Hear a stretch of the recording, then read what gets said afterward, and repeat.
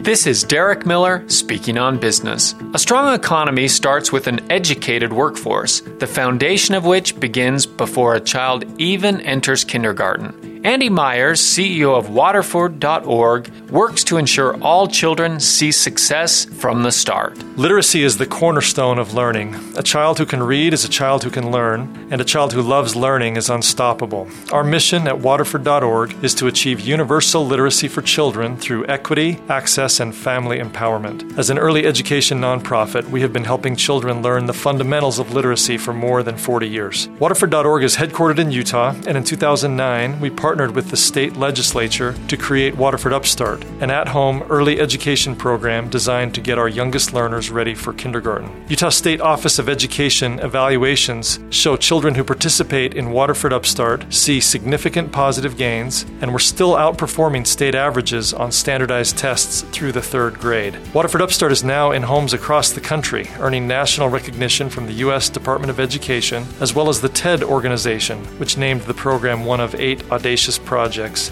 in 2019.